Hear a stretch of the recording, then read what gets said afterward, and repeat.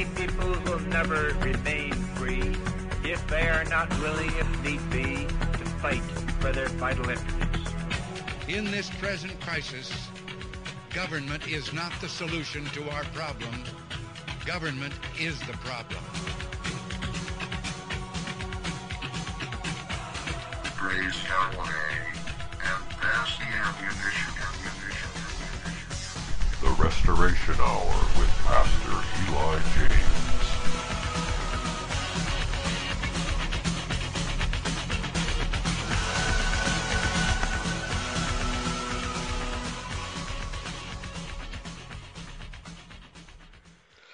Well, here we are. We're actually live and on the air after great difficulties of mastering all the required settings and checking every dot, every box that all these different programs that we run to go live on the air. And Paul has done a masterful job of rebuilding the website and getting these shows going. But the problem has been my live shows going on the air live, and that's been the main issue. I had a successful show Friday night, the Always Covenant People, but then Genesis to Revelation wouldn't work this morning. So as I have been learning more and more about how this blankety-blank program works, I finally was able. Yeah, technology is a problem. No, I didn't check the right box, right? But it's still technology. So Paul has been changing administration names and passwords, and I've had to keep a record of that. And I failed to check a single box that assigns this program to Eli James, okay? Because Paul had changed the name, my name as administrator, and so I changed that, and then he decided to change it back again. And now here we go. I checked the correct box, changed the broadcaster settings accordingly, and here we are. So I think we're good from now on, I hope, until the judgment day. Until the judgment day. There's no doubt until the judgment day. We will never have a single technical problem again. But nevertheless, these last 2 weeks have been incredible for us, for Paul English, for Brother Aber, and everybody is affiliated with Eurofolk Radio, and friends and relations and family. Okay, David Gahary has had a death in the family. He had to drive up to New Jersey to attend a funeral. My nephew died, and so I was up in Chicago commiserating with my sister. He's way down in Florida, and so there was no way we're going to drive or fly all the way down there for the funeral, so they're just going to have a very small private service there. And so we've just been busy, crackerjack busy for the last 2 or 3 weeks, and it's been hard to find a time to make corrections and learn a new system, although it's not real new. It's just there are certain things that Paul taught me that I never knew before, and so now I'm able to fix things that I wasn't able to fix before, so that's good. That's very good. Now all we need is a real programmer to take Paul's place. We have somebody lined up. If we can get Paul and him together, Paul just needs to teach him a few things so he can focus on Speak Free Radio. And by the way, David Gahary, I just found this out a couple of days ago. David Gahary and Paul English are partners in Speak Free Radio. And, they've been having issues too, especially since, and I warned Paul about this, that if you don't have or don't specify identity presenters, they're going to be all over the place on the Bible. They'll express opinions that are totally ignorant, such as the Jews are God's chosen people, and the Jews are the Israelites of the Old Testament. And I've been getting complaints from so many places that these people are ignoramuses, right? But that's the risk you take when you have a totally free speech radio station like Speak Free Radio is. So all the best to them. It's an experiment, and hopefully he will be able to get better and better show hosts. And we know that a lot of these white nationalists And I've been preaching this for decades now. A lot of these white nationalists think they know the Jews, but they don't know nothing. They don't know nothing, as they say down south. And they simply do not get the identity position. And they carry on as if they know what they're talking about, but they really are clueless about the fact that the Jews are not the Israelites of the Bible, and we, the Caucasian people, are those Israelites.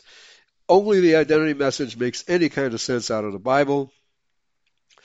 And I think I talked to Paul about this yesterday, and we decided that I should go on the air with him on Speak Free Radio and do a show presenting the identity point of view, and we'll try to invite all of the other show hosts at least listen in, if not call in, and get this issue clarified. That issue is the most important issue of the world today, and like the song says, nothing else matters.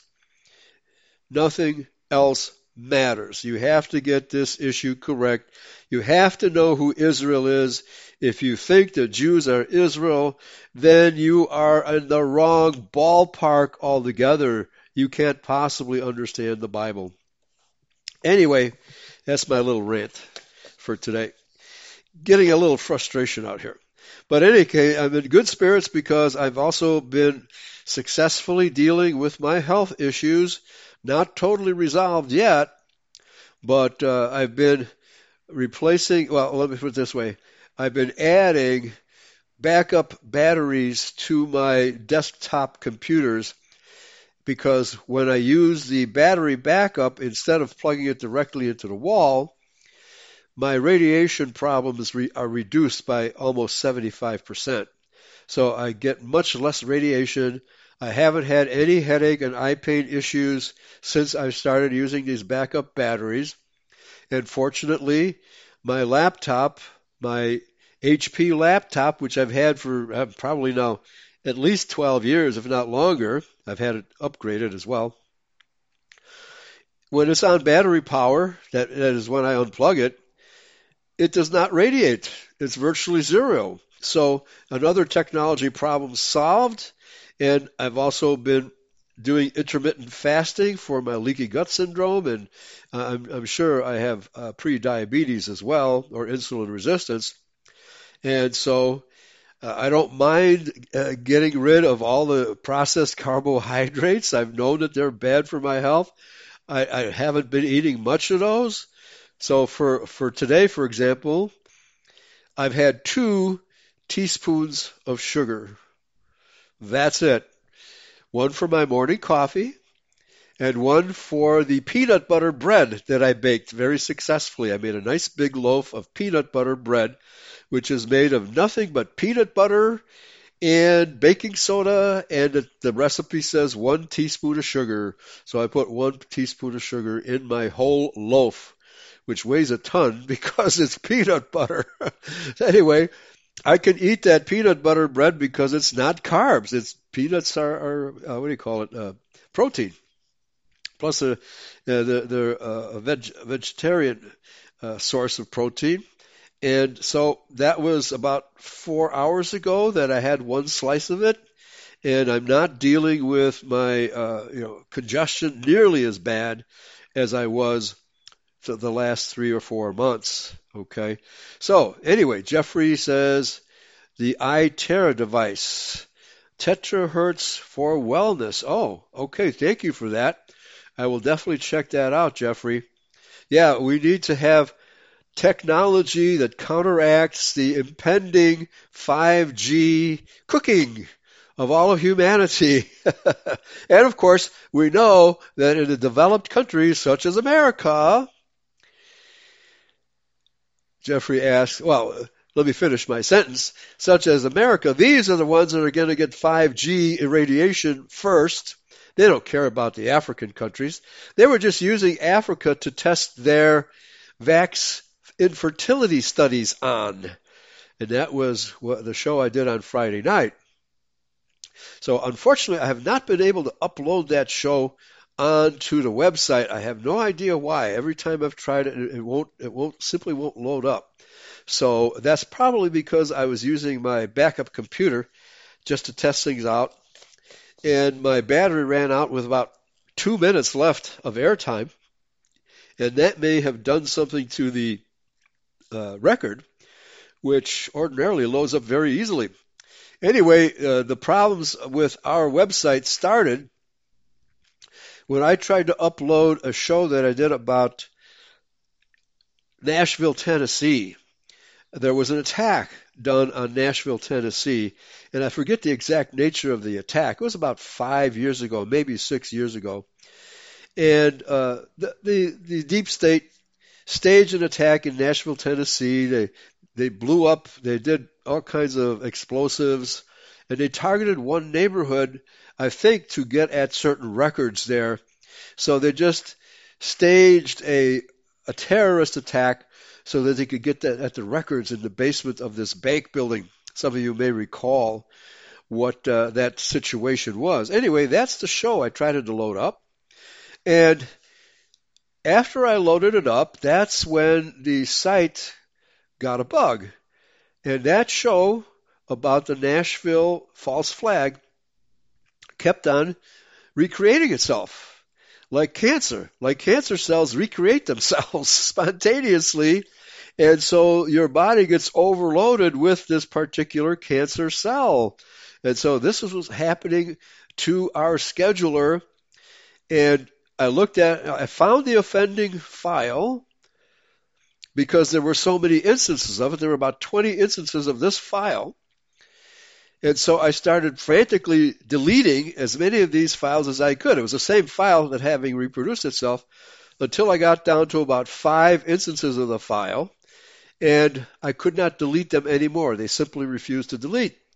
And so I contacted Paul about this, and he looked at it, and he said, this file is reproducing itself, and it's going to overload the website. Can you do something about it? I said, I'm trying. But I couldn't. He couldn't either.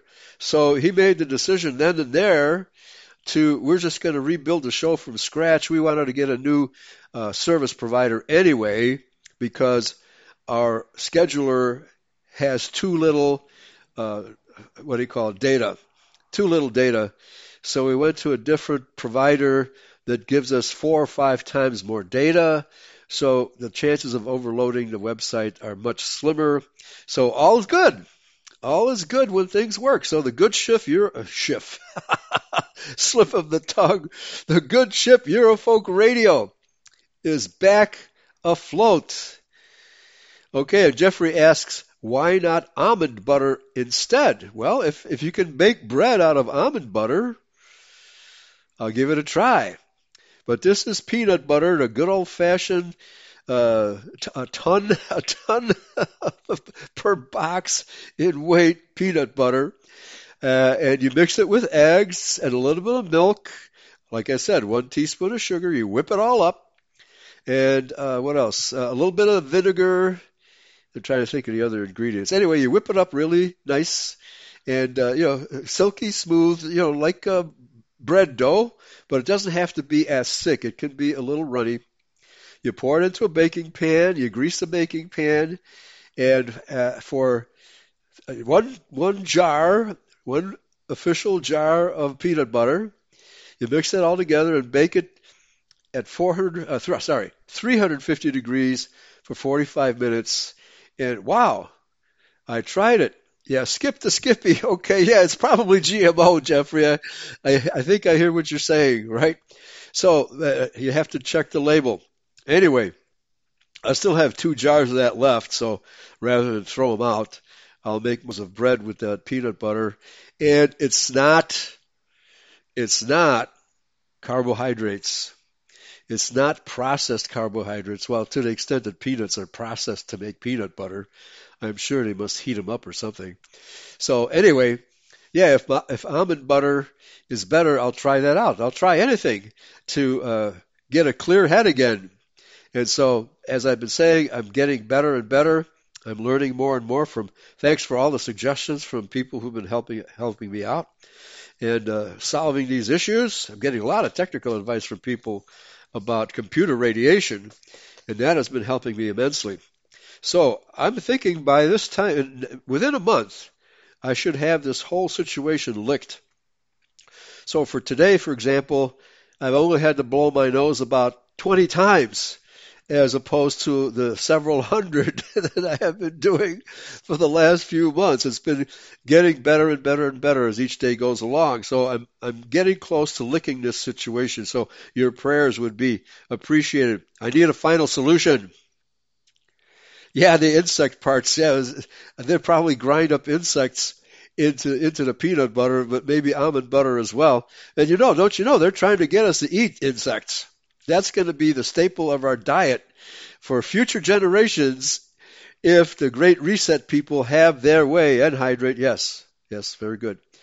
Yeah, so in clean air, getting rid of, mold in my apartment. I've got an air freshener. I'm doing everything I possibly can, and all of it put together is starting to work. So thanks for all your suggestions and tips. Thanks also for those of you who have donated to our ministry. And I was planning on doing a repeat of what our congregation talked about last Sunday, which was Who Killed Christ? And I'm going to put that off until next week. On long walks. I've been doing that too, Jeffrey. Yeah, I've been going for long walks every night, about a mile to a mile and a half. Clean air. This is the country. This is no longer the city of Chicago, right? And etc. So, and lots of exercise, as much exercise as I can squeeze in to my all of a sudden really busy schedule. So anyway, but I want to do more preparation on that subject. So, although I may have an interview with Alfred Schaefer, who was previously my frequent guest on Eurofolk Radio before he got arrested. He was living in Canada, and he was extradited to Germany, where he served something like 3.5 years for Holocaust denial. So he may be my guest next Saturday, depending on his schedule. I assumed he was back in Canada. I talked to him today. He's actually still in Germany. So I told him our time slot is 8 to 10 p.m. Eastern Time. He said, oh, that's great. That's 2 a.m. in Munich. Can we pick another time slot? So I told him, well, I'll get back to you. We'll see what we can do. Anyway, so Alfred Schaefer is going to be a future guest on Eurofolk Radio. Can't wait for that. It was great conversing with him once again. And, he's a guy who took all the risks, and he spent jail time for his beliefs, which is really courageous of him to do. So anyway, I corresponded with him while he was in prison. The one good thing about all this is that German prisons aren't nearly as bad and hard on white people as American prisons are. American prisons are absolutely anti-white, pro-black, pro-Muslim, pro-Jewish, you name it. Anything that is anti-white, our prison system loves. So the topic for tonight is the merchants of Babylon. And this is the topic of part 2 of my 666 series. I did part 1, which is up on BitChute. If you go to BitChute and log into or search for the Eurofolk Radio channel on BitChute, it's a very well-received video detailing the fact that the Gates jab is, in fact, the mark of the beast. I think that I've provided the most documentation of anybody to prove that it is, in fact, the mark of the beast, bar none. Okay? So I also wanted to talk about Revelation, and that's, of course, Revelation 13:17. And I also wanted to talk about Revelation 18:23, in which it states that Mystery Babylon will use pharmakia, translated as sorceries in the KJV, to deceive the people. Oh, Jeffrey wants to know who killed Christ. Oh, you're not going to steal my thunder, are you? Well, we all know who killed Christ. We know it was the Jews, but the Jews deny it vociferously. And so I will analyze both the scriptures involved and Jewish denials, and how these Jewish denials simply fall flat. Okay, so that will be the substance of that show, and I think it's going to be a whole lot of fun. And but I'll just tip it off real quick. If anybody you know claims that the Romans killed Christ instead of the Jews, the punchline is John 19:11, where Jesus says to Pilate, when he asks him, "Why don't you let me set you free? Is there anything I could set you free, or I could have you crucified?" And Jesus says to him, "Well, the man, the person, or the group, the one who sent me to you bears the greater guilt for my destruction." Didn't let Rome off the hook, but he clearly says that Caiaphas and the Sanhedrin, i.e. the Edomite Jews, bear the greater guilt for his execution than the Romans do. And I just finished, I think I'm going to have to keep everybody in suspense now that I'm back on the air. I just finished a 7-part series on the Herodians. It's up on Eurofolk Radio, and it's going to air in one continuous show tomorrow, starting at, I have to start using military time like Dave Gahary does, 1400 hours, 2 p.m., or thereabouts. It's either 1400 hours or 1600 hours. And I still need a programmer because Paul just doesn't have the time to update the schedule here on the Eurofolk Radio, the WordPress site, which is just another one of the programs we use to run this whole operation. So the radio site and the WordPress site, which contains most of the print material and the videos we put up, is a totally different site from the radio site. And they have different passwords and all that. So there's a lot to learn, a lot to know, and therefore lots to go wrong, right? So I hope we're all over that. Speak Free Radio is having the same growing pains that Eurofolk Radio has had to undergo, but since it's an updated or newer version, because our old version had a lot of old stuff on it that needed to go, and so Paul decided, okay, let's just trash the whole thing and start over, which is what he did. Thank you, Paul, for all your hard work.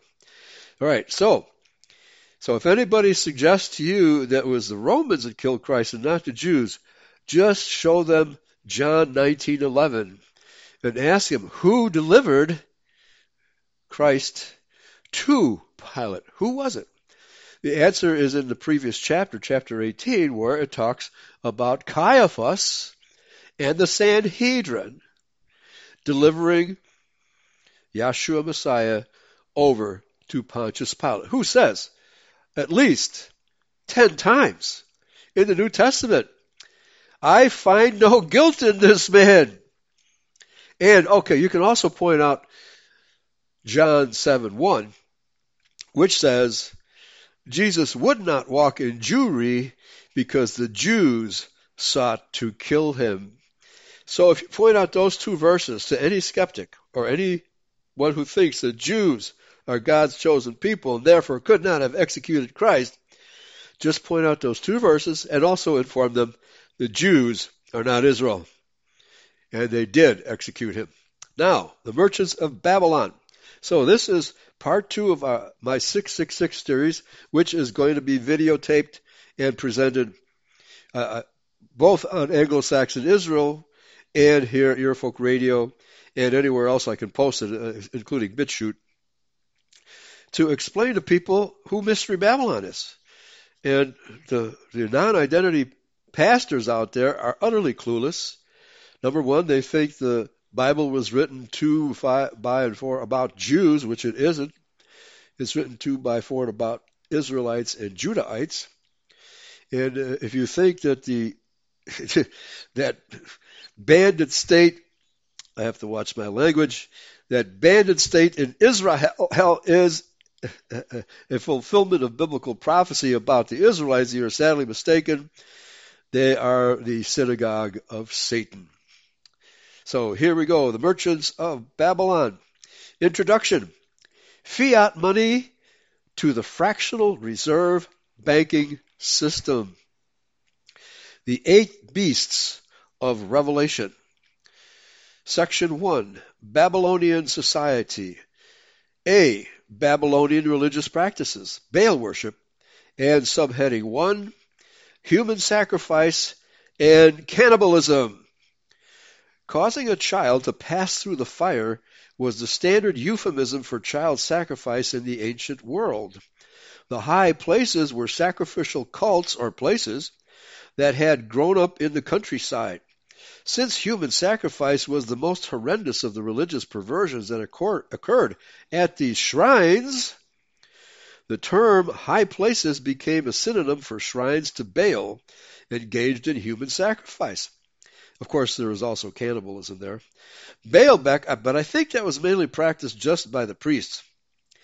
Baalbek was just such a place. Now allow me to turn your attention to Nimrod, as Baal was also known. It is important that you know that Nimrod incorporated into his worship system the grisly practice of human sacrifice and cannibalism. Our authority, Hislop, says, quote, the priests of Nimrod or Baal were necessarily required to eat of the human sacrifices, and thus it has come to pass that Kana Baal, he spells that Chana-Bal, Kana Baal, Kana meaning priest, and Baal referring to Baal, is the established word cannibal in our own tongue for a devourer of human flesh. Subheading 2, temple prostitution and orgies in the groves. Now, what has this got to do with banking? You will find out very shortly. The 2 principal deities of the ancient Babylon were Baal and Ishtar. Baal was the god of war and the elements, and Ishtar was the goddess of fertility, and Bill Gates is the god of infertility, both human and agricultural. These 2 deities have roots going back before Babylon to Nimrod at Babel and to Assyria. Through the ages, they were imported into other nations and under different names, but always retaining these same basic characteristics. Baal was also called Bel, Baalat, Molech, Merodach, Mars, and Jupiter, and was frequently represented as a bull. Ishtar was also called Aphrodite, Astarte, Ashtoreth, Cybele, or Sybil, Diana, Europa. How did Europa get such a name? Isis, Semiramis, and Venus. The 2 main elements in the worship of Baal were fire and human sacrifice, usually children. The groves mentioned in the Bible were places where sex orgies with neighbors and strangers occurred. Ishtar was worshipped via offerings of produce and money, as well as through fornication with temple prostitutes. It is this last characteristic that helps make the tie between religious Babylon and the various kings and merchants associated with her. In his book, The Secret of Crete, C-R-E-T-E, H.G. Wunderlich reports that before marriage, every woman in Babylon was required to go to the temple of Ishtar and lie with a stranger. How would you like to go through that ritual, dear Christian ladies? We have a similar report from Gerhard Herm in his book, The Phoenicians, where women in the Canaanite cities of Tyre, Sidon, and Byblos were required to become prostitutes for a day and give themselves to foreign guests during the spring festival. Thus, prostitution, as an enticement for traveling businessmen, became an essential part of the religion. This festival survives today in the name of Easter, which is derived from the word Ishtar. Note, I've always wondered why the Catholic Church never had done away with, what's that called in New Orleans? That festival of orgiastic revelry the Catholics do during Lent? Really? During Lent? This is how you prepare for the risen Christ? Mardi Gras? Really? Those are Catholics that do that. And of course, strangers too. Why in the world has the Catholic Church not abolished Mardi Gras? Maybe it's because they originated it. Note that the women were to prostitute themselves with strangers or foreigners. Sex, money, slavery, and religion were intimately tied together as part of temple worship. One of the main points that I wish to bring home to you is the fact that indebtedness to bankers is just as much a form of slavery as literal slavery. Those of us in the Patriot movement know this very well. But borrowers do not perceive it as slavery until they can't pay their bills. The debt slaves eventually begin to realize that the usurers and the government are working together to deprive the citizens of their property. Exodus 22:25. If you lend money to any of my people who are poor among you, you shall not be like a moneylender to him. You shall not charge him interest. More. Again, that's Exodus 22:25. If one of your brethren becomes poor and falls into poverty among you, then you shall help him, like a stranger or a sojourner. And that word stranger is probably from the Hebrew word ger, and not from other words that might mean a person of a different race, that he may live with you. That he may live with you. Take no usury or interest from him, but fear your God, that your brother may live with you. You shall not lend him your money for usury, nor lend him your food at a profit. That's Leviticus 25:35 through 37. From Nehemiah, you shall not charge interest to your brother, interest on money or food or anything that is lent out at interest. I also, with my brethren and my servants, am lending them money and grain. Please, let us stop this usury. Restore now to them, even this day, their lands, their vineyards, their olive groves, and their houses. Also 100th of the money and the grain, the new wine and the oil that you have charged them. Nehemiah 5, verses 10 and 11. We need to have a jubilee big time, because the biblical jubilee is the year when all debts are canceled and all Israelites have their property returned to them. And of course, that's going to be the judgment day, folks, because the Jew moneylenders who have put us into debt slavery will get payback big time at the second coming. Excuse me one second.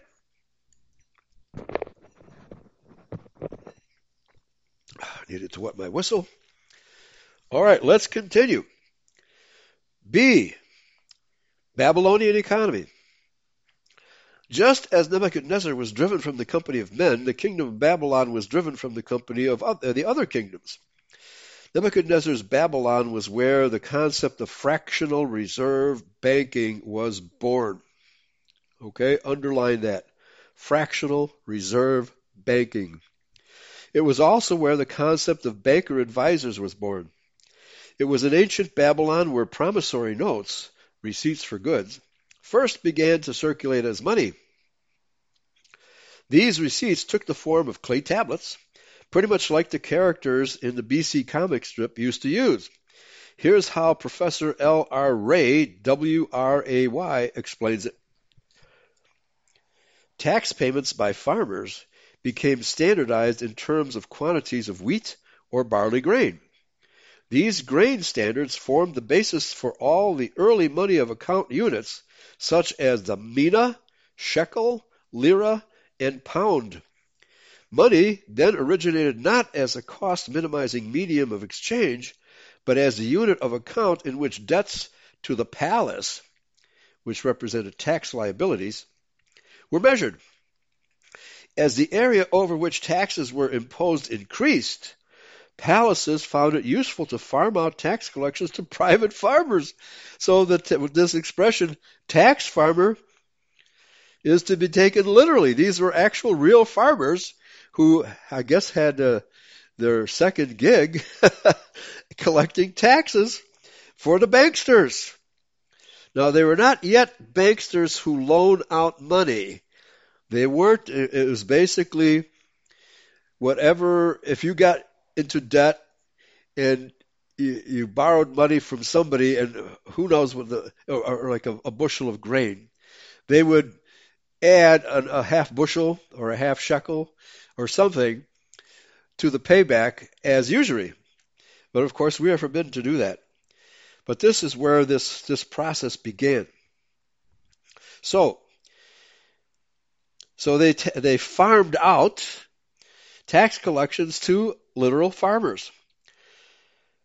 The first evidence of lending at interest comes from the practice of payment of taxes by the tax farmers, who then took bond servants and charged interest on the village debts. The clay shubati received tablets record these and other debts. So shubati is, I guess, the Sumerian word for clay tablet. Each tablet indicated a quantity of grain, the word shubati, the name of the person by whom received, and the date and the seal of the receiver. The tablets were either stored in temples where they would be safe from tampering, or sealed in cases, which would have to be broken to get to the tablet. Unlike the tablets stored in temples, the case tablets could and did circulate. A debt could be canceled and taxes paid by delivering a tablet recording another's debt, whereupon the case which recorded the canceled debt could be broken to verify the debt terms. This was general practice for several thousand years, he says. In other words, taxes, debts, and price lists existed for thousands of years, with clay tablets circulating before anyone had the bright idea of reducing transaction costs by creating money through stamping precious metals to coins. Okay, so these clay tablets, he says, circulated for thousands of years as a form of circulating money. From the earliest times, markets operated on the basis of credits and debits, and even the smallest sales to consumers took place on credit, which could be carried on the books of the merchant for years before being cleared. This from L.R. Ray, again, W-R-A-Y, Modern Money, from the book, What is Money? Routledge International Studies in Money and Banking, pages 43 and 44. So the history of money, as we know it today, begins in Babylon, or although he says, well, of course, ancient Babylon existed as Sumeria and as Akkad and as other names. There were two actual Babylons. There was Babylon and Neo-Babylon. And the kingdom of Nimrod was also referred to as Babylon. So it could go all the way back to Cain, for all we know. But let's continue. The same idea was later employed by bankers who held gold reserves on deposit for their customers. These customers were issued paper receipts for their gold. Because it was inconvenient for most people to lug the gold around for sales and purchases, they began to use the receipts as currency instead of the actual gold. Like that paper dollar in your wallet. It's supposed to represent real gold in storage someplace, but it no longer does that. The scam gets more and more sophisticated as time goes on. The possessor of the receipt could then take the receipt to the bank and collect his gold if he needed it. This was how our first paper money began to circulate as receipts for gold. This is the most precisely referred to as a banknote. A note is a promise to pay. Thus, these banknotes were promises to redeem that paper for whatever its stated value. The Babylonians were already doing this thousands of years ago with their clay tablets. Now, I have in my possession a 1933 Federal Reserve note, which says upon it, this note is exchangeable for real money to the bearer on demand. So if that paper bill is not real money, what is? In 1933, gold was still the real money until FDR, that Jew president we had, took our gold from us and gave us paper instead. Let's continue. Concerning the religious nature of these clay tablets, we are informed, quote, of considerable comparative value are the masses of tablets containing rituals, hemorrhagies, whatever that means, liturgies, general incantations of the Shurpu and Maklu class, since they have many points of contact with the Pentateuch, though the differences are far more numerous, of course. A very large part of the religious literature is devoted to magic and divination. Astrology, liver divination, hepatoscopy. Do they cut the person's liver out to examine it? Or is this a post-mortem divination? Lecanomancy, oil dropped into the water. I should try that. Oniromancy, divination by dreams. Omens from monstrous births. Oh my goodness. I've given birth to a monster, etc., etc. This vast literature is of great importance for the history of the culture, since Akkadian magic and divination spread throughout the Near East as early as the 2nd millennium BC, and probably earlier because we know that Cain was the originator of the Sumerian culture. This statement is from William F. Albright, from the book Recent Discoveries in Bible Lands, Chapter 3. What Professor Albright is describing is witchcraft. And by the way, lending you money at interest is also witchcraft, because very few people know how sinister and evil it really is. And it's a well-kept secret amongst the banksters and their employees. Babylon was also the source of many pagan religious concepts, which were imported by Herod the Great into the religion of Judea, which became known as Pharisaism. Herod even imported priests from Babylon to serve as high priests in Judea. Pharisaism is the true beginning of Judaism.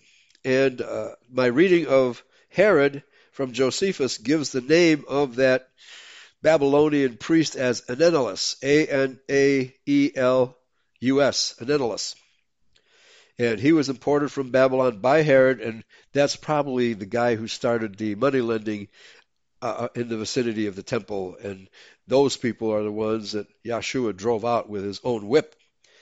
So that's a really interesting story. The fact is that true Israel is still combating this Babylonian religion today. The name of this religion is Judaism.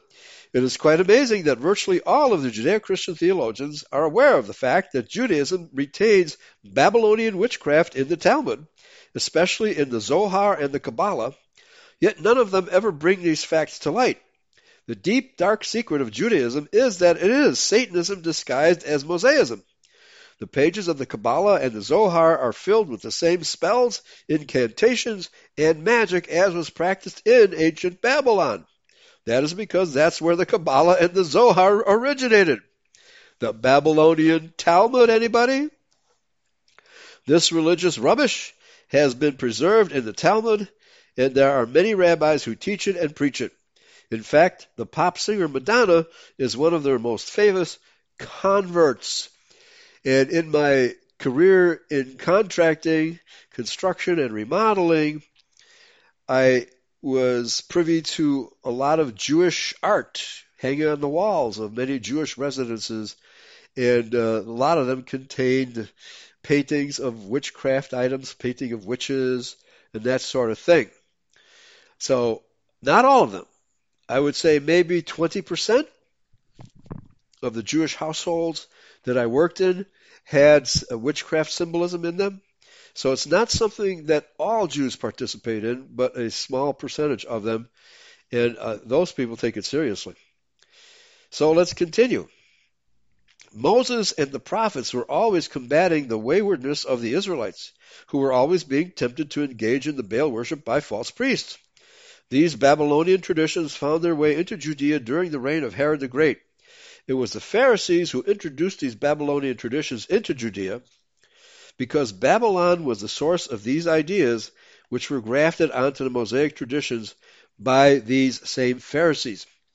So we have Rabbi Stephen Wise, who was the chief rabbi of the United States in the 1930s, who admits that there was a change in character of the Hebrew religion upon the return from Babylon, and that change in religion from Mosaism to Judaism occurred at that time. Although I think it occurred slightly after that, because the record is very clear from the books of Ezra and Nehemiah that they restored the true Yahweh worship to Judah in those days, and they kicked out all the race-mixed half-breeds and the priests who were engaging in such activities, and they restored all of the Mosaic law, including closing the city down for the Sabbath, which city had commerce going on 24/7. So they destroyed those traditions and restored the Mosaic law in Judah. The Pharisees originated a little bit later, maybe one or two generations afterwards, probably influenced by the money lending practices they had learned in Babylon, and began money lending operations among the Israelites, their own brethren, because most of these people, if not all of them, according to Scripture, are in fact pure-blooded Judahites. So nevertheless, they learned a few bad things while in Babylon, while Ezra and Nehemiah tried to rid the population of those bad habits. But the Pharisees were a sect, a very secretive sect, who arose in that period called the intertestamental period between the last book of the Bible, Malachi, and the first book of the New Testament, Matthew, that these traditions arose during that time. And we know very little about the secretive activities of the Pharisees. All we know is that they were a very secretive sect who antagonized just about everybody except merchants, foreign merchants. They like to do business with foreign merchants. Let's continue. So, Moses and the prophets were always combating the waywardness of these Israelites. So, it was the Pharisees who introduced these Babylonian traditions into Judea, because Babylon was the source of these ideas, which were grafted onto the Mosaic traditions by these same Pharisees. The tradition of the elders. Part C, from barter to paper money. When did humans first arrive at the concept of money? Well, what is money? What conditions spawned it? And how did it affect the ancient societies that created it? This is a quote. The quote is on the next page, so I don't want to lose my place. Until recently, researchers thought they had the answers. They believed money was born as coins along the coast of the Mediterranean in the 7th or 6th century BC, a product of the civilization that later gave the world the Parthenon, Plato, and Aristotle. Oh, no. It was invented much before them, much before the Greeks. But few see the matter so simply now. With evidence gleaned from such disparate sources as ancient temple paintings, clay tablets, and buried hoards of uncoined metals, researchers have revealed far more ancient money. Silver scraps and bits of gold, massive rings, and gleaming ingots. Just how complex life grew in these early metropolises can be glimpsed in the world's oldest accounting records. 8,162 tiny clay tokens excavated from the floors of village houses and city temples across the Near East and studied in detail by Denise Schmant Besserat, an archaeologist at the University of Texas at Austin. The tokens served first as counters and perhaps later as promissory notes given to temple tax collectors before the first writing appeared. So we're talking prehistory, folks. So gold and silver were valued as money way back when. By classifying the disparate shapes and markings on the tokens into types and comparing these with the earliest known written symbols, Schmant Besserat discovered that each token represented a specified quantity of a particular commodity, and she noticed an intriguing difference between village tokens and city tokens. In the small communities dating from before the rise of cities, Mesopotamians regularly employed just 5 token types, representing different amounts of 3 main goods: human labor, grain, and livestock, like goats and sheep.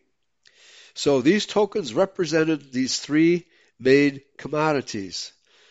Now I wonder, well, since slave labor was free, they wouldn't represent manual labor by freemen. So again, these 3 categories are human labor, grain, and livestock.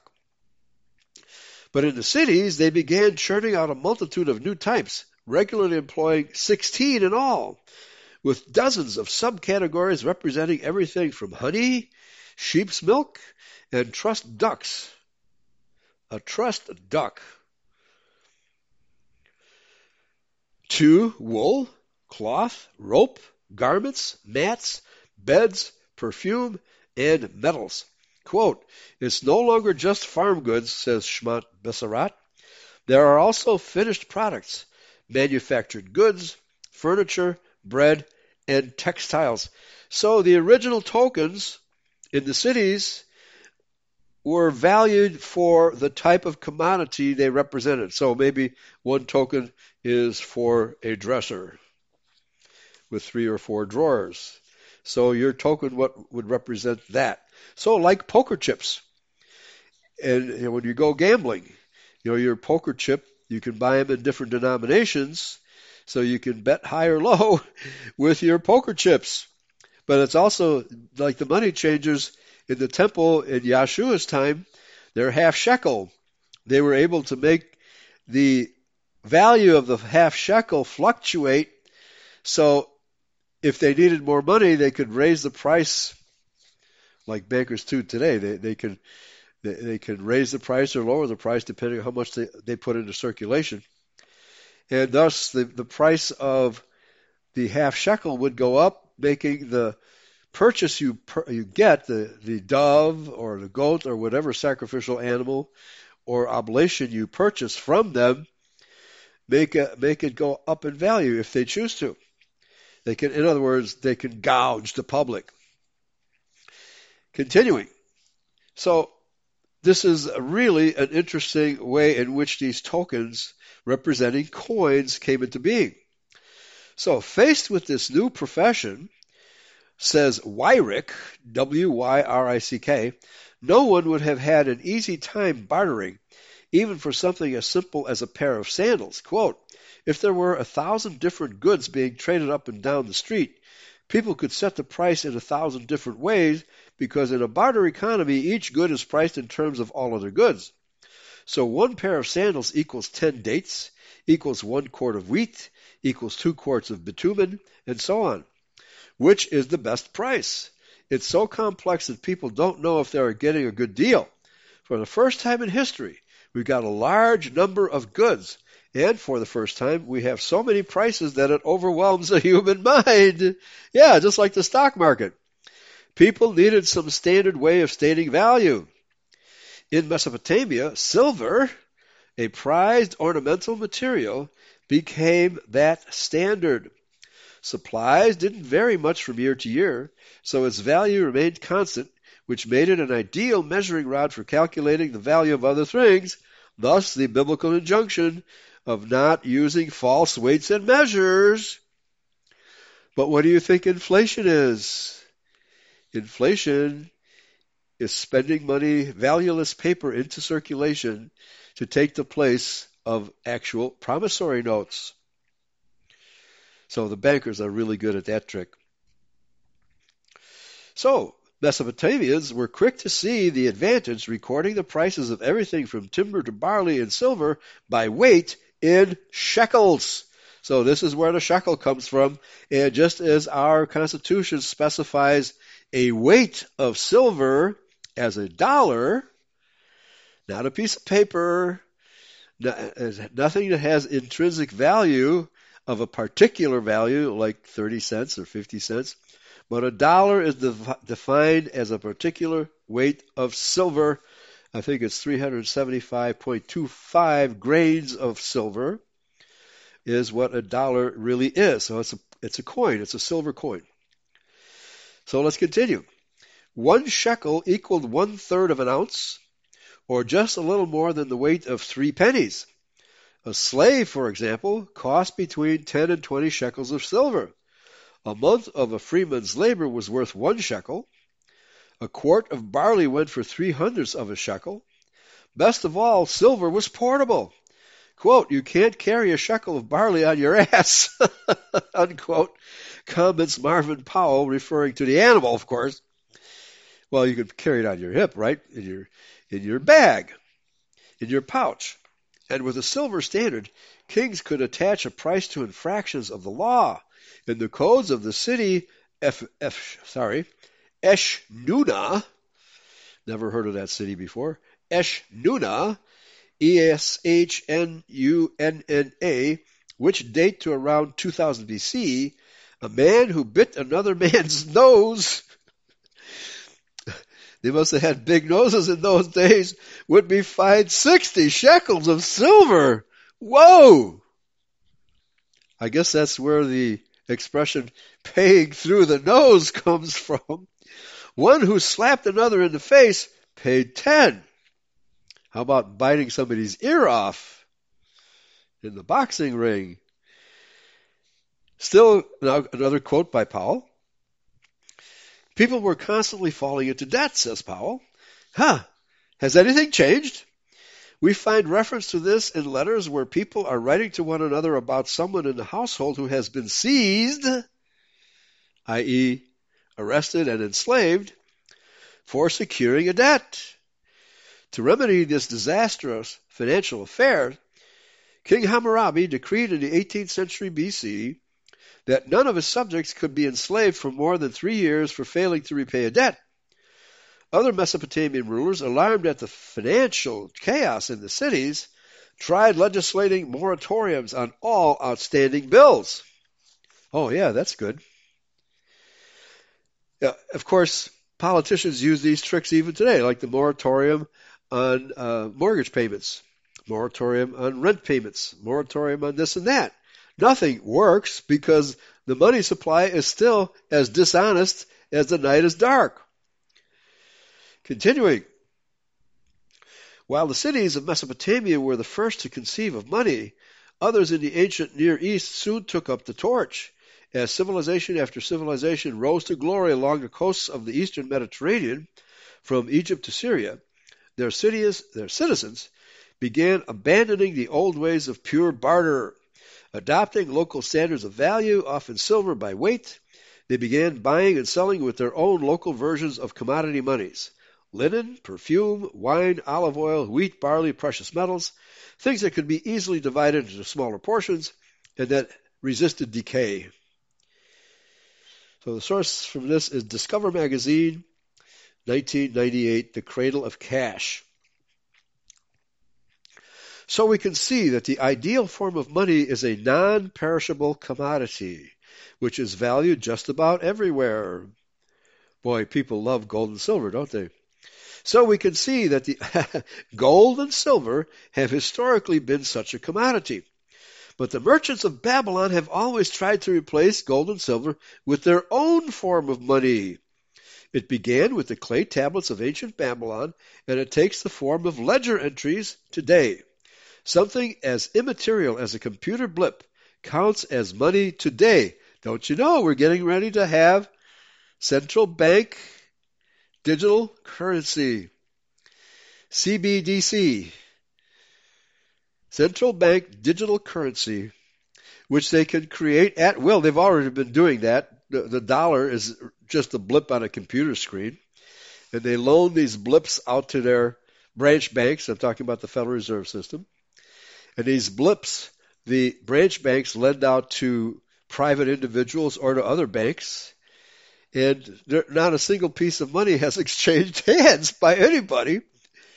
But when you go to get a loan from your banker, he will hand you a check in which numbers are written, not representing anything of value in the world. except those computer blips that the check was written on. So you can see the scam the bankers are getting away with is money, constant money creation, and this is why we have the fiat explosion since President Nixon took the dollar off the gold standard vis-a-vis petroleum. And the Arabs really got angry when he did that. And we had a petroleum shortage for quite a while because the Arabs wanted their gold.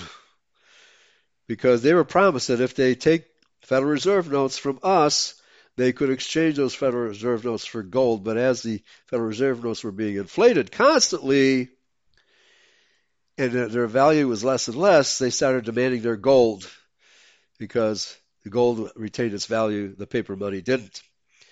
So let's continue. So we see from this, we can see that the progression toward promissory notes came in this order. 1, barter. 2, clay tablets. 3, promissory notes. And in the case of items 2 and 3, promissory notes and clay tablets, fraudulent notes were circulated as real notes. It is these fraudulent notes that are the basis of the fractional reserve banking system. Heading number 2. Babylon destroyed, the Babylonian moneylenders go underground. Now we're talking about ancient Babylon, the third beast of the book of Revelation. Babylonian moneylending practices incorporated into Judaism. Subheading. A. The money changers of the New Testament. Students of the Bible are aware of the connection between the Jerusalem temple and the city of Tyre. Hiram, king of Tyre, sent cedars of Lebanon, cypress logs, and artisans to Jerusalem to help King Solomon build the first temple. 1 Kings 5, 2 Chronicles 2. However, most people may not be aware that there is a connection between the city of Tyre and the second temple in Jerusalem, the Tyrian shekel. Every year, a Jewish man 20 years old and older paid a voluntary half-shekel temple tax to the Jerusalem temple. This is a quotation, so obviously we're talking here about a Judahite person. This tax, instituted by Moses, Exodus 30:11 through 16, was paid in either the Tyrian shekel for himself and another person, or half shekel for only himself during the Second Temple period. And this is from the Babylonian Talmud as well. Mishnah Bekhoroth 8:7, Babylonian Talmud, Kiddushin 11a. The shekel, with the laureate head of Melkarth Heracles, a pagan deity, on the obverse of an eagle, a graven image, on the reverse, averaged 14.2 grams in weight and contained at least 94% silver. These coins were minted in Tyre between 126 and 125 BC and 19 and 18 BC. After the Roman government closed the Tyre mint, these coins continued to be minted at an unknown mint, probably in or near Jerusalem, from 18 to 17 BC until 69 AD. Now, who was minting them at this time? The author continues. The Jewish coin makers, and probably he's correct that by this point in time they were Edomite Jews, not Judahites, who had gained control of the minting. Okay, these coins continued to be minted at an unknown mint, probably in or near Jerusalem, from up until AD 69-70. That was, of course, the year in which the temple was destroyed by the Romans. Yet the rabbis declared that the Tyrian shekels were the only legal currency that was acceptable in the temple. So we see that by this time, by the days of Yahshua Messiah, the rabbis of Judaism, not yet known as Judaism, but as the tradition of the elders, had taken control of the currency of the temple. And this is Hendon, 2001, pages 420 through 29. Anyway, the rabbis decided that the commandment to give the half shekel temple tax with its proper weight and purity was more important than the prohibition of who or what image was on the coin. Okay? This is probably also the influence of Herod, who put up all kinds of images and statues to which the Judahites continually protested against, to no avail, because the Roman army backed up Herod almost in every single instance of whatever he wanted to do. So, obviously, when he started importing Babylonian priests and Babylonian money into Jerusalem, the Babylonian system began to increase. Here's the heading of a Tyrian shekel, minted in 116 to 115 BC, the obverse, which is the front, laureate head of Melkarth Heracles, and the reverse, an eagle. It is very important to note that there is no record of money changers in the temple until the Herodians took the power in the kingdom of Judah. There is no such group of money changers mentioned in the Old Testament. It was these Herodian money changers that Jesus drove out of the temple with his handmade whip. Section B, principle of common or public circulation versus hoarding acceptance. As the government collects revenues, it also spends the money back into circulation for goods and services. If the government has a surplus, taxes should decline.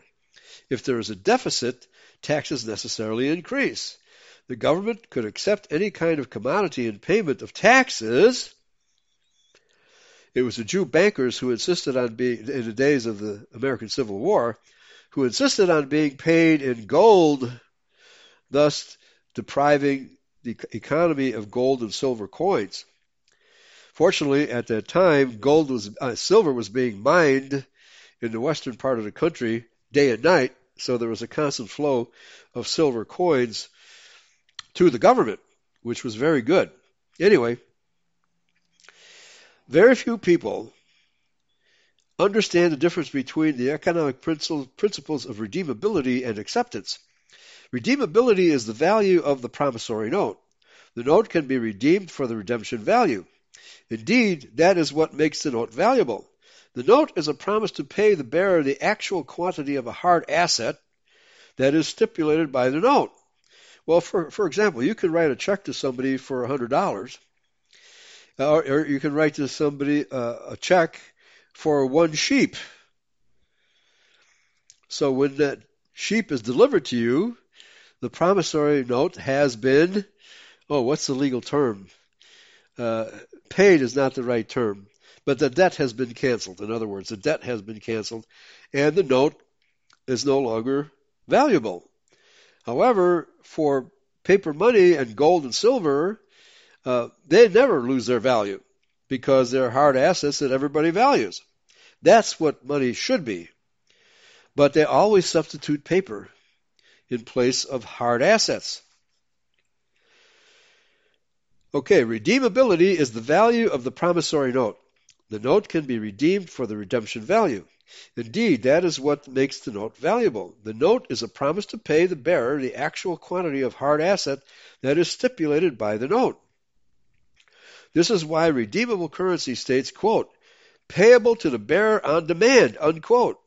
In contrast, irredeemable paper currency is nothing but paper containing numbers without any promise to pay. It is also known as fiat money. The bane of fiat money is inflation.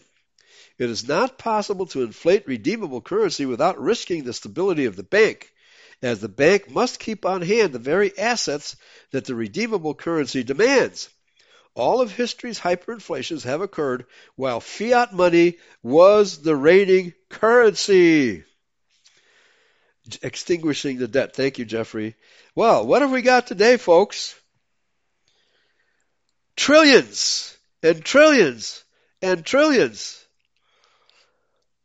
of Biden notes. Of course, they're Jew debt money being spent into circulation to pay for the welfare state, to pay for the plastic debit cards given to illegal aliens that cross into our country, for all sorts of expenditures that the federal government, the so-called democracy that we have, based in Washington, D.C., which is no democracy. It's a mobocracy run by banksters. And the politicians, mostly of the Democratic Party, are the ones who administer this welfare mobocracy based on fiat money. And as long as this fiat money has value somewhere, this system will continue. However, this system is showing signs of collapsing as more and more countries and corporations and businesses reject Federal Reserve notes. And the more the, how should I put it? Well, the economy, I was looking for a better word, the more the potential users of this currency reject it, the less value it has, the more other people start rejecting it, and so that's why gold and silver have been going up in price. But somehow the Rockefellers and the Rothschilds are manipulating the price. But I think what they're doing is instead of delivering the gold, even though many owners of notes that say pay to the bearer on demand so many ounces of gold, what the Rothschilds, there you go, what the Rothschilds do instead is, here, we'll give you another note that's even worth more gold, right? So hedging the bet for the future, right?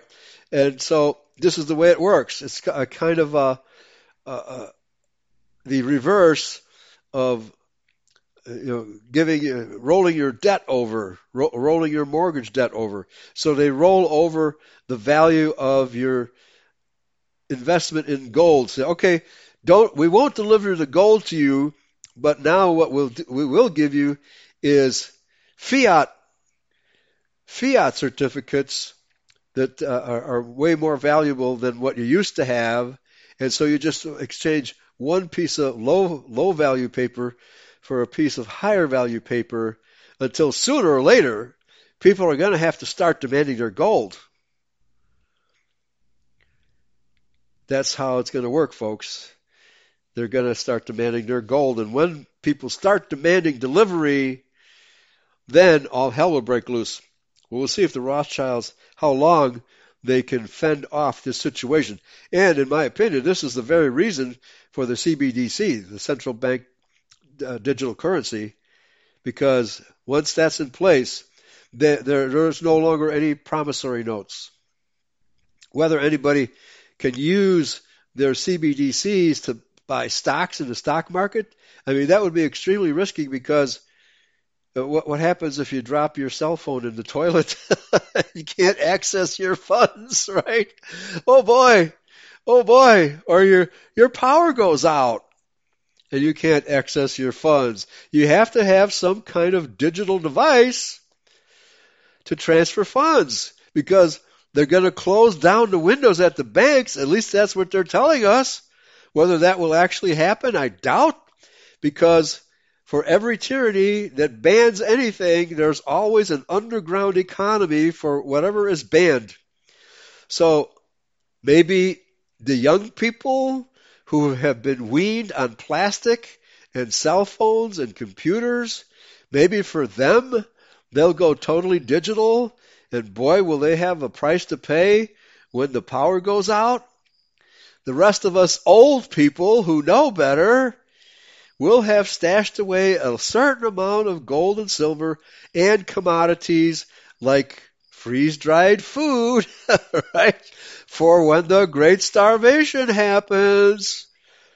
This is my warning to you, folks.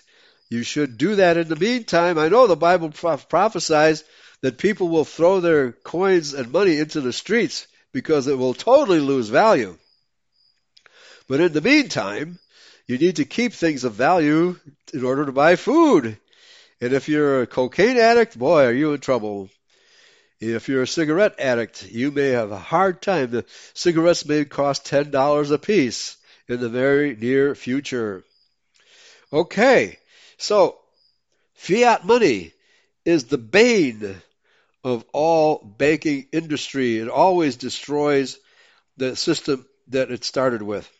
So that must be borne in mind. Every single country that has fallen to hyperinflation, such as the Weimar Republic, such as France, Many other countries, several South American countries, I think Italy went through one of those.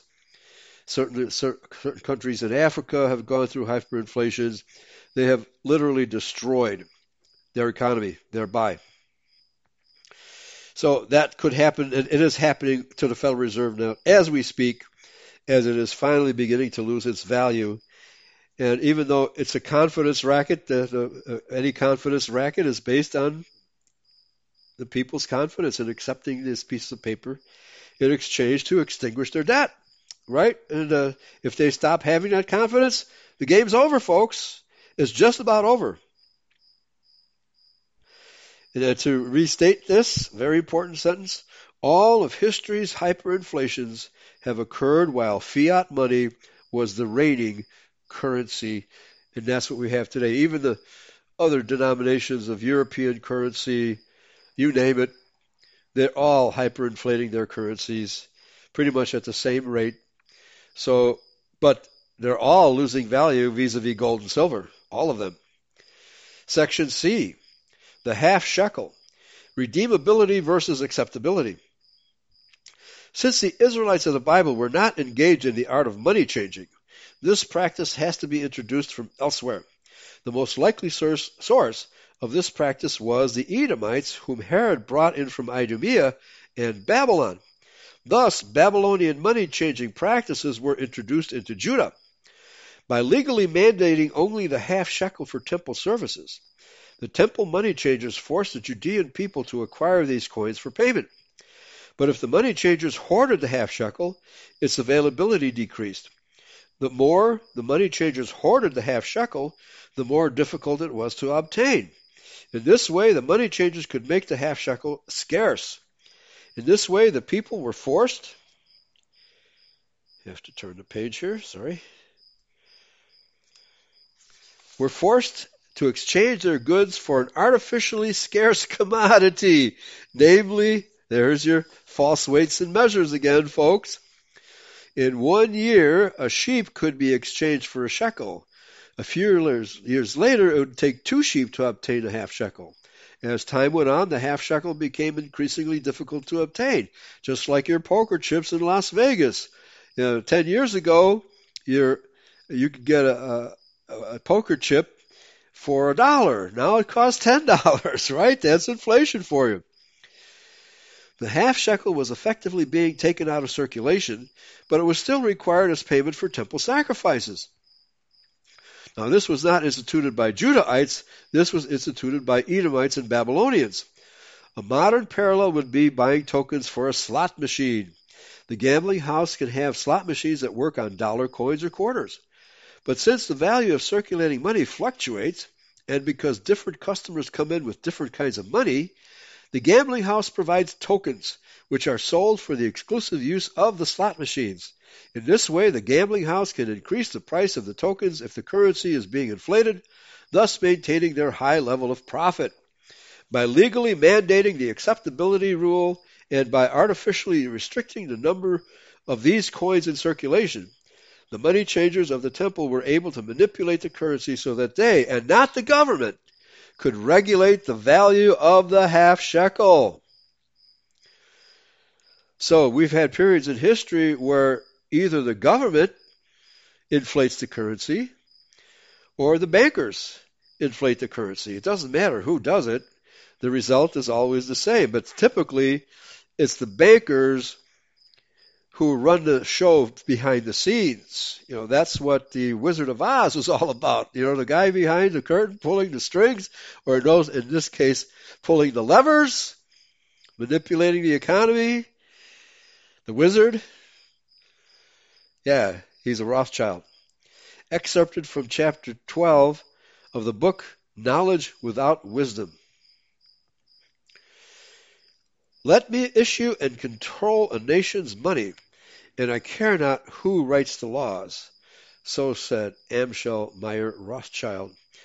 Whomsoever controls the volume of money in any country is absolute master of all industry and commerce, and when you realize that the entire system is very easily controlled one way or another by a few powerful men at the top, you will not have to be told how periods of inflation and depression originate, unquote, President James Garfield, 1881, spoken only 2 weeks before his assassination.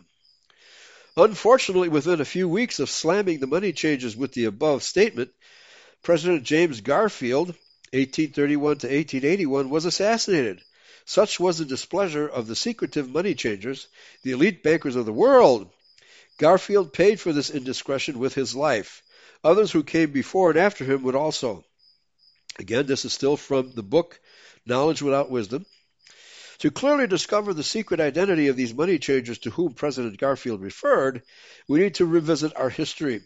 The beginnings of usury originated in 200 BC. We've documented it began earlier, but the Jews migrated to Rome, right? The Judeans were already in Rome, as well as the Judahites. 2 early Roman emperors lost their lives setting about to reform usury laws by limiting land ownership to 500 acres and freeing up the coinage of that era. In 48 BC, Julius Caesar took back the power to coin money and made it available to everyone. So he was assassinated because he gave the power to coin money back to the public?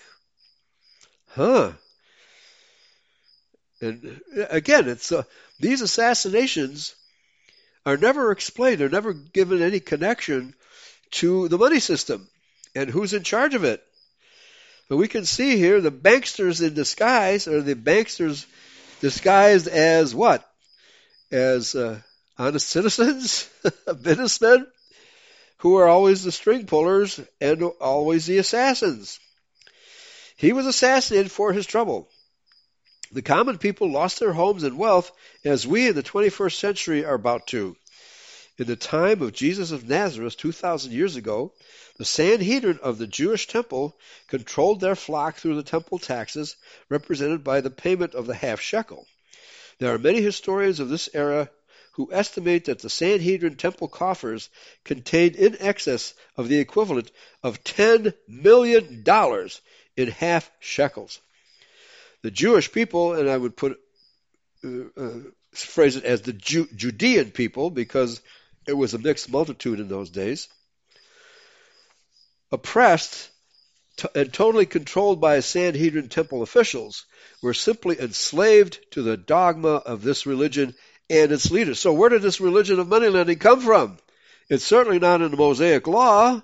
It was never practiced by the Israelites of the Old Testament times. It was developed in the intertestamental period between the end of Malachi and the beginning of Matthew.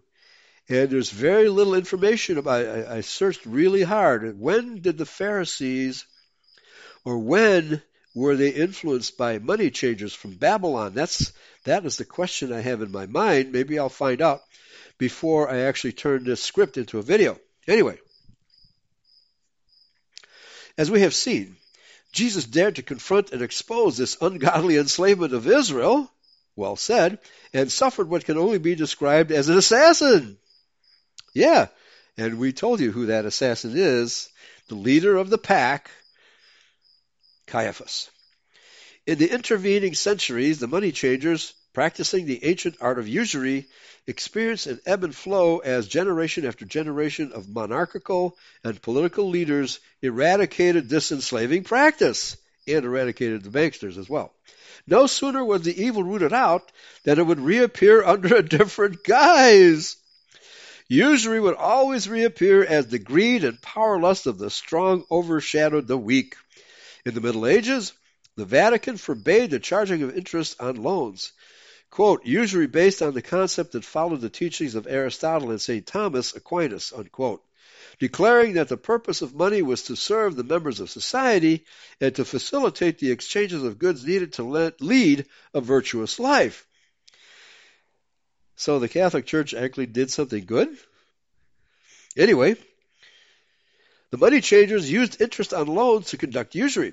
Until recently, all religionists condemned fraud and oppression through the enslavement by these usury techniques. As the money changers became more adept during the ensuing epochs of their history, they became more bold in their manipulations. And so it was seen that the concept of fractional reserve lending sprang up. This widespread fraud has always created the circumstances for widespread poverty and the reduction of the value of money. The modern era's description of the business cycle is nothing more than the result of the boom and bust response to the fractional reserve lending policies of all banks worldwide. They have simply learned from the past. Okay? And Muammar Gaddafi was executed because he went away from the Rothschild fractional reserve banking system and issued his own, what's the name of his country? Libya. His own Libyan currency backed by gold and with a lot of gold coins, as I understand it. So anybody who bucks the Jewish money lending system will die. You can take that statement to the bank. Section 3, the Bank of England, the Jewish money lenders in Christian Europe. Holland, historyforkids.org, religion, Jews, Middle Ages.htm, Oliver Cromwell, financed by Dutch Jews. According to Captain A.M. Ramsay in his book, The Nameless War, Oliver Cromwell, back in the 17th century, became a traitor when he acted as a paid agent of Edomite Jews who co-conspired with him to usurp the throne of England out from under King Charles II. I think this, I'm quoting here, I think he should be saying Charles I. Charles II was complicit with the bank. Anyway, these so-called Jews were of the same ilk banished from England by King Edward back in the late 13th century. They were not of the bloodline of Jacob Israel, but were in fact descendants of Esau Edom, as described in Genesis chapter 28. They were impostors who claimed to be of the house of Israel and are referred to in Revelation 2:9 and 3:9 as Jews, which say they are Jews of the tribe of Judah, and are not, but do lie. And the lie continues up to this present day. Okay, I didn't realize that Captain Ramsay was identity. Anyway, evidently Cromwell believed their lies and accepted bribe money when he readmitted them in 1657. Soon, the economy of England began to suffer from the effects of Jewish usury, known as the thievery of fractional reserve banking. Since that fateful day, the British people have slowly been bled of all their wealth and their vast empire and have been forced to go into numerous wars. I mean, numerous wars. All at Jewish insistence. The Opium Wars in India and China, our American Revolution, the French and Indian, every war that Britain has engaged in the modern era has been instigated by Jewish moneylenders, primarily the Rothschilds, but other Jewish bankers as well. Okay, from Oliver Cromwell and the beheading of King Charles I in 1649, financed by the Jews. Jewish bankers from Amsterdam, led by the Jewish financier and army contractor of Cromwell's new model army, Fernandes Carvajal, and assisted by Portuguese ambassador de Souza, a Marrano, or secret Jew, saw an opportunity to exploit in the civil unrest led by Oliver Cromwell in 1643. A stable Christian society of ancient traditions binding the monarchy, church, state, nobles, and people into one solemn bond was disrupted by Calvin's Protestant uprising. The Jews of and we teach, and Chris Peet agrees in London that Calvin's real name was Calvin in French, and he was in fact a Jew. The Jews of Amsterdam exploited the civil unrest and made their move. They contacted Oliver Cromwell in a series of letters, which we will quote. Cromwell to Ebenezer Pratt of the Mulheim Synagogue in Amsterdam, 16th June, 1647, quote, in return for financial support, will advocate admission of Jews to England. This, however, impossible while Charles living. Charles cannot be executed without trial, adequate grounds for which do not at present exist. Therefore advise that Charles be assassinated, but will have nothing to do with arrangements for procuring an assassin, though willing to help in his escape." Unquote. What a letter. Next, to Oliver Cromwell from Ebenezer Pratt, 12th July, 1647. "Will grant financial aid as soon as Charles removed and Jews admitted. Assassination too dangerous. Charles shall be given opportunity to escape. His recapture will make trial and execution impossible. The support will be liberal, but useless to discuss terms until trial commences." So, they won't make any payments until he's out of the way? I would, if I were the assassin, I would demand the money up front, right? Let's continue. Cromwell had carried out the orders of the Jewish financiers and beheaded. Yes, Cromwell and his Jewish sponsors must face Christ. King Charles I on January 30th, 1649. Beginning in 1655, Cromwell, through his alliance with the Jewish bankers of Amsterdam, and specifically with Manasseh ben Israel and his brother-in-law, David Abravanel Dormido, initiated the resettlement of the Jews in England. Section B. Are you beginning to smell how history is really done, folks? Court Jews. Jews get their Central Bank of England. William Stadtholder, a Dutch army careerist. This is a quote from the Jewish Encyclopedia. William Stadtholder, a Dutch army careerist, was a handsome chap with money problems. The Jews saw another opportunity and through their influence arranged for William's elevation to Captain General of the Dutch forces. The next step up the ladder for William was his elevation by the Jews to the aristocratic title of William, Prince of Orange.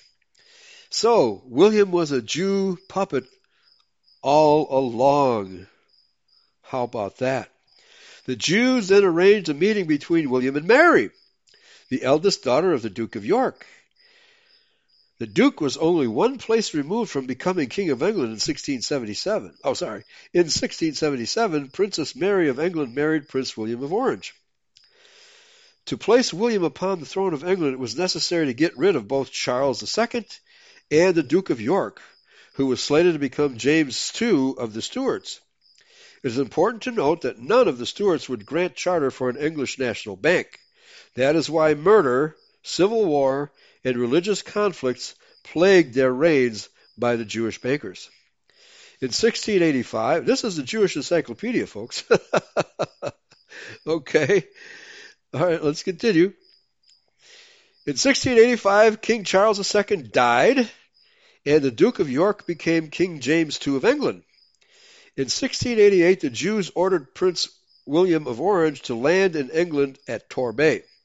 Because of an ongoing campaign of infamy against King James II, contrived by the Jews, he abdicated and fled to France.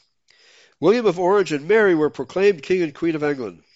The new king, William III, soon got England involved in costly wars against Catholic France, which put England deep into debt. Here was the Jewish bankers' chance to collect. So King William, under orders from the elders of Zion in Amsterdam, persuaded the British Treasury to borrow £1.25 million sterling from the Jewish bankers who had helped him to the throne. Since the state's debts had risen dramatically, the government had no choice but to accept. But there were conditions attached. The names of the lenders were to be kept secret, and that they be granted a charter to establish a central bank of England, which of course is a private bank owned by Jews. It always has been. Parliament accepted, and the Jewish bankers sunk their tentacles into Great Britain. Meyer Amschel Bauer opened a money-lending business on Judenstrasse, Jew Street, in Frankfurt, Germany in 1750, and changed his name to Rothschild. Meyer Rothschild had 5 sons. The smartest of his 5 sons, Nathan, was sent to London to establish a bank in 1806. Much of the initial funding for the new bank was tapped from the British East India Company, which Meyer Rothschild had significant control of. Meyer Rothschild would place his other 4 sons in Frankfurt, Paris, Naples, and Vienna. In 1814, Nathaniel Rothschild saw an opportunity in the Battle of Waterloo. Early in the battle, Napoleon appeared to be winning, and the first military report to London communicated that fact. But the tide turned in favor of Wellington. A courier of Nathan Rothschild brought the news to him in London on June 20th.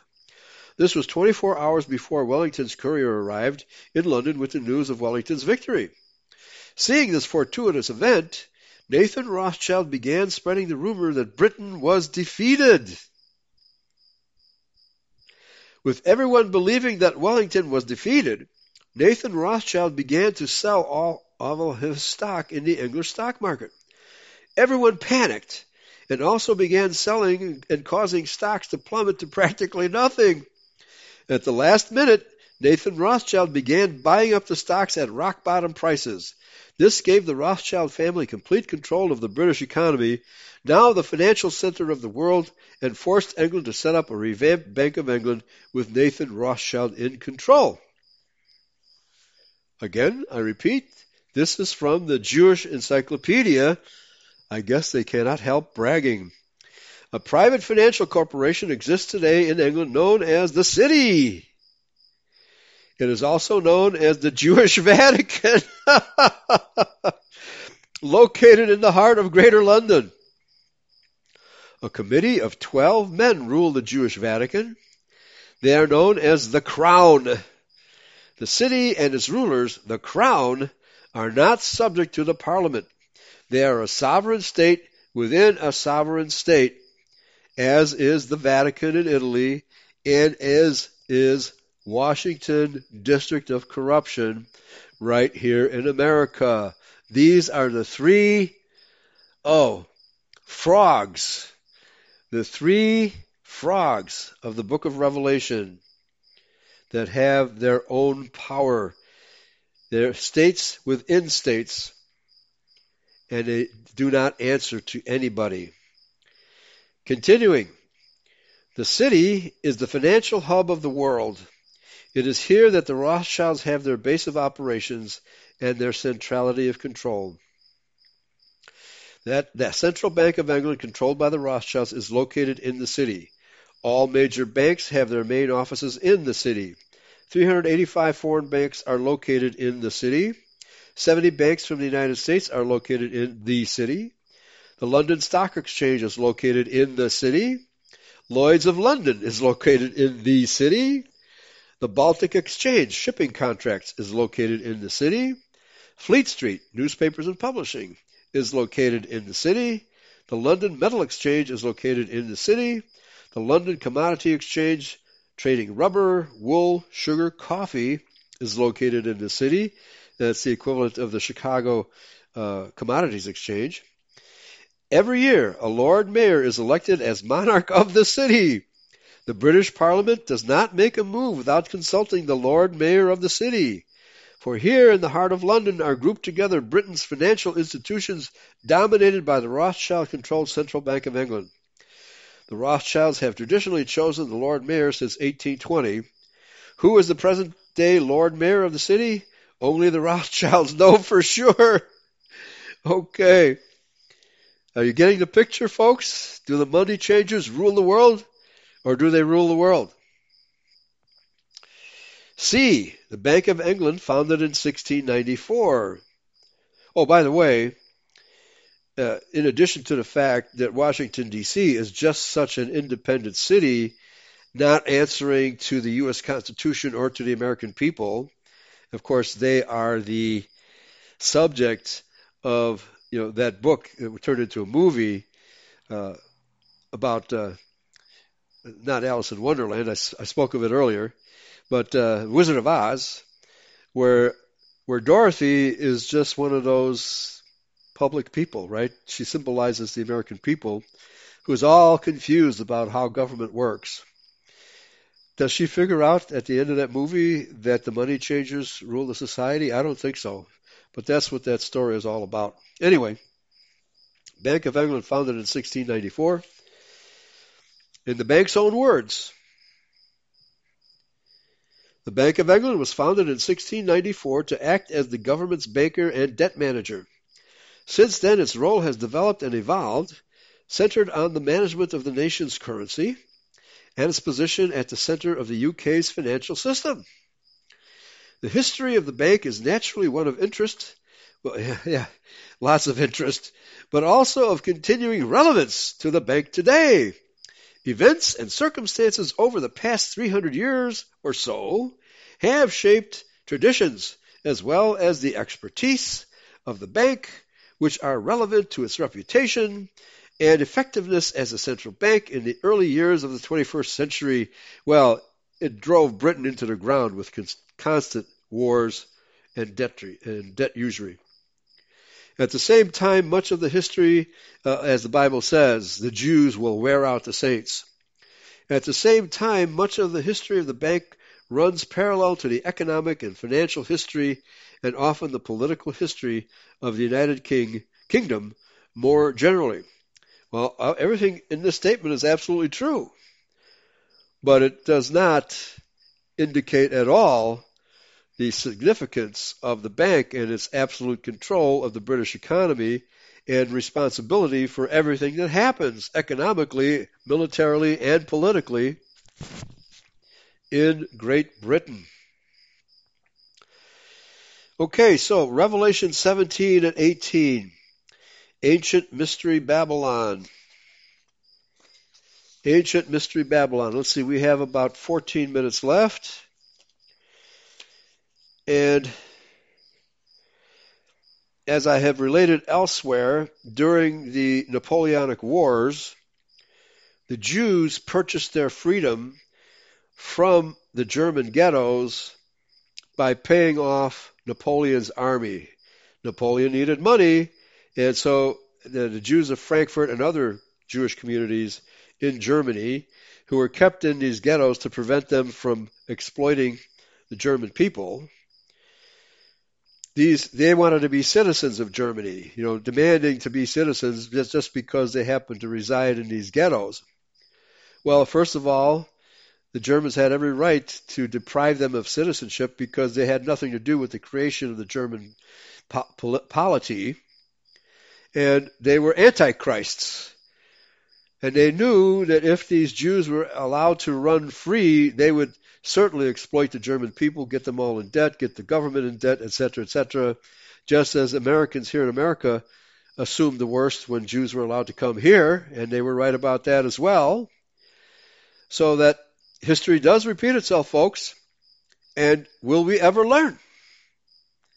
Will we ever learn to not let the Jews into our countries? They've only been expelled over 1,000 times. The Jews agreed to about 105 of these expulsions, and they blame us, Christians. It's our fault that they resorted to banking. No, it isn't. They've been bankers forever, right? They didn't want to work. They didn't want to be farmers.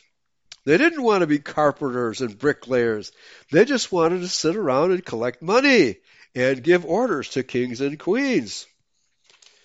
That was a major development during the Napoleonic Wars, which is totally disregarded by virtually all historians. So, and we also know the Jews ran the slave trade. Swamp Fox says, Jews loaned George Washington money for our revolution in return for allowing them to come here. I think that's partially true. But even before Washington, the Jews of Pennsylvania inveigled their way in. Who was the original governor of Pennsylvania? Not William Penn. There was somebody else. It may have been William Penn. But he tried to keep the Jews out of Pennsylvania. But the fact is that the whole operation of populating the colonies was financed by the British West Indies Corporation, which was run by Jews. So there was no way the governor of Pennsylvania could prevent Jews from coming into Pennsylvania. So these are these are the facts of history that are not in any textbooks. Okay, so we see that as the American colonies grew, they were complaining about the oppression of the British Empire and King George III, but very little is ever said about the fact that people like Benjamin Franklin and others complained about the Bank of England as well. And Benjamin Franklin even stated that the real reason for the American Revolution was the fact that the Bank of England would not allow the colonists to have their own money. Yeah, we can't have an economy without Jewish banksters, right? That has been their argument. But of course, Abraham Lincoln proved them wrong, and so did Adolf Hitler prove them wrong. In fact, Germany was the first nation of its own accord to get out of the Great Depression in the 1930s when Hitler took power over the economy and kicked out the Jew banksters, an act for which he had to be punished. But I also believe they wanted another war because they failed to establish that dirty little state called Israel during the First World War, so they needed to have a Second World War to get their filthy, grubby hands on Palestine. And I think they used Hitler for that purpose, whether he was aware of it or not. And but the book, The Transfer Agreement, shows without any denial that the Zionists used the Nazi regime to make life uncomfortable for Jews so that they would go to Palestine. And they were paid, I don't remember the exact amount, but I think it was 1 or 200, I was going to say shekels, 1 or 200 marks per Jew to the Nazi regime to ship them to Palestine. So that's a really good deal. If you want, hey, we want to get rid of them. You pay them. You pay their fare and give us a fee for our trouble. What a deal! Such a deal. But nobody in the academic history books says a word about this at all. And of course, they tried to assassinate Andrew Jackson because Andrew Jackson wanted to get rid of the second bank of the United States. He declined to renew its charter. They tried to assassinate him, and the assassin only failed because his two pistols had the gunpowder in those pistols had gotten damp, and they didn't fire. And we talked about Benjamin Harrison being assassinated for criticizing the bank. Abraham Lincoln assassinated for cheating the bank out of their usury. Certainly, McKinley was assassinated by them. Huey Long was assassinated by them. Joe McCarthy was assassinated by them. JFK was assassinated by them. Congressman Louis T. McFadden, assassinated by them. He was anti-bank in the 1920s. Yet none of this history is revealed to the American people. Because why? Because the Jews control the press. 100% of it. And I don't even want to call them journalists, but any employee of these mass media corporations who doesn't toe the Jewish line gets fired or worse. And here's a statement by Otto von Bismarck regard to the American Civil War. I fear the Jewish banks, with craftiness and tortuous tricks, will entirely control the exuberant riches of America and use it to systematically corrupt modern civilization. The Jews will not hesitate to plunge the whole of Christendom into wars and chaos, that the earth should become their inheritance. Unquote. Otto von Bismarck. The Shylocks of Wall Street. This is a quotation from William Shakespeare, The Merchant of Venice. Not on the leather of your soul you should sharpen that knife, but on the harder one of your heart, merciless Jew. There is none other metal, nor even the executioner's axe, which is less sharp and keen compared to your hatred. Unquote. There were days when people understood how evil the Jews really are. Not were, are. Okay, with only about 5 minutes left. A few more quotations here. If, from the more wretched parts of the old world, we look at those which are in an advanced stage of improvement, we still find the greedy hand of government thrusting itself into every corner and crevice of industry, and grasping the spoil of the multitude. Invention is continually exercised to furnish new pretenses for revenues and taxation. It watches prosperity as its prey and permits none to escape without tribute. Unquote. Thomas Paine, The Rights of Man, 1791. Oh, how ignorant we have become in the last 200 years. And even Alexander Hamilton said, quote, it is evident from the state of the country, from the habits of the people, from the experience we have had on the point itself, that it is impracticable to raise any very considerable sums by direct taxation, unquote. Well, let the bankers do the collecting then. Hire the tax farmers. This is Federalist Paper number 12, 1787. And I think we have time for maybe one more.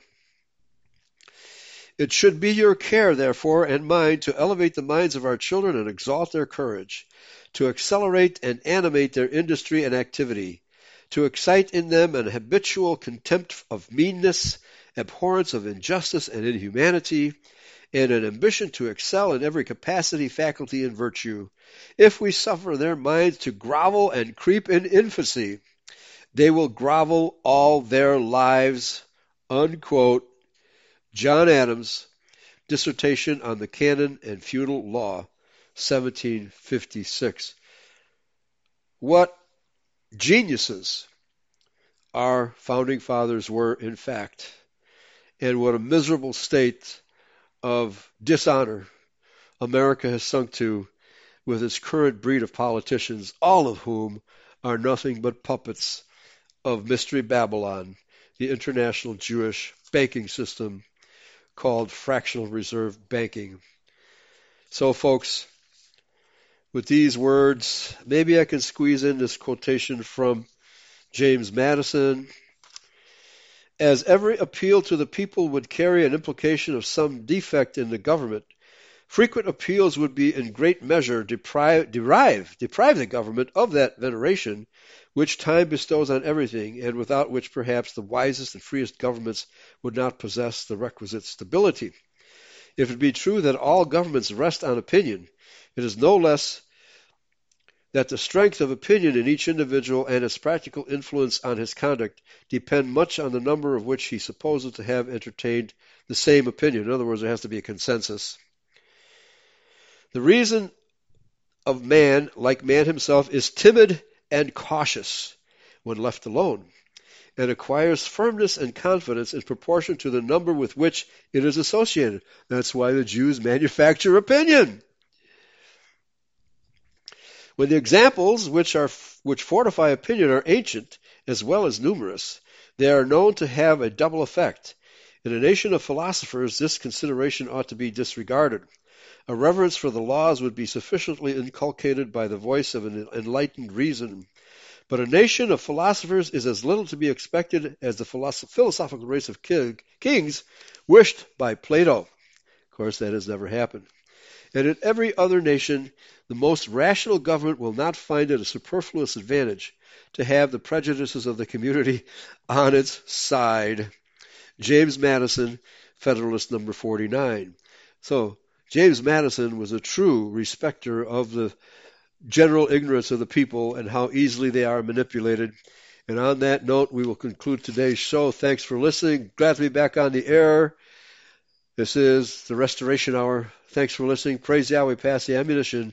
See you all next time. Bye-bye.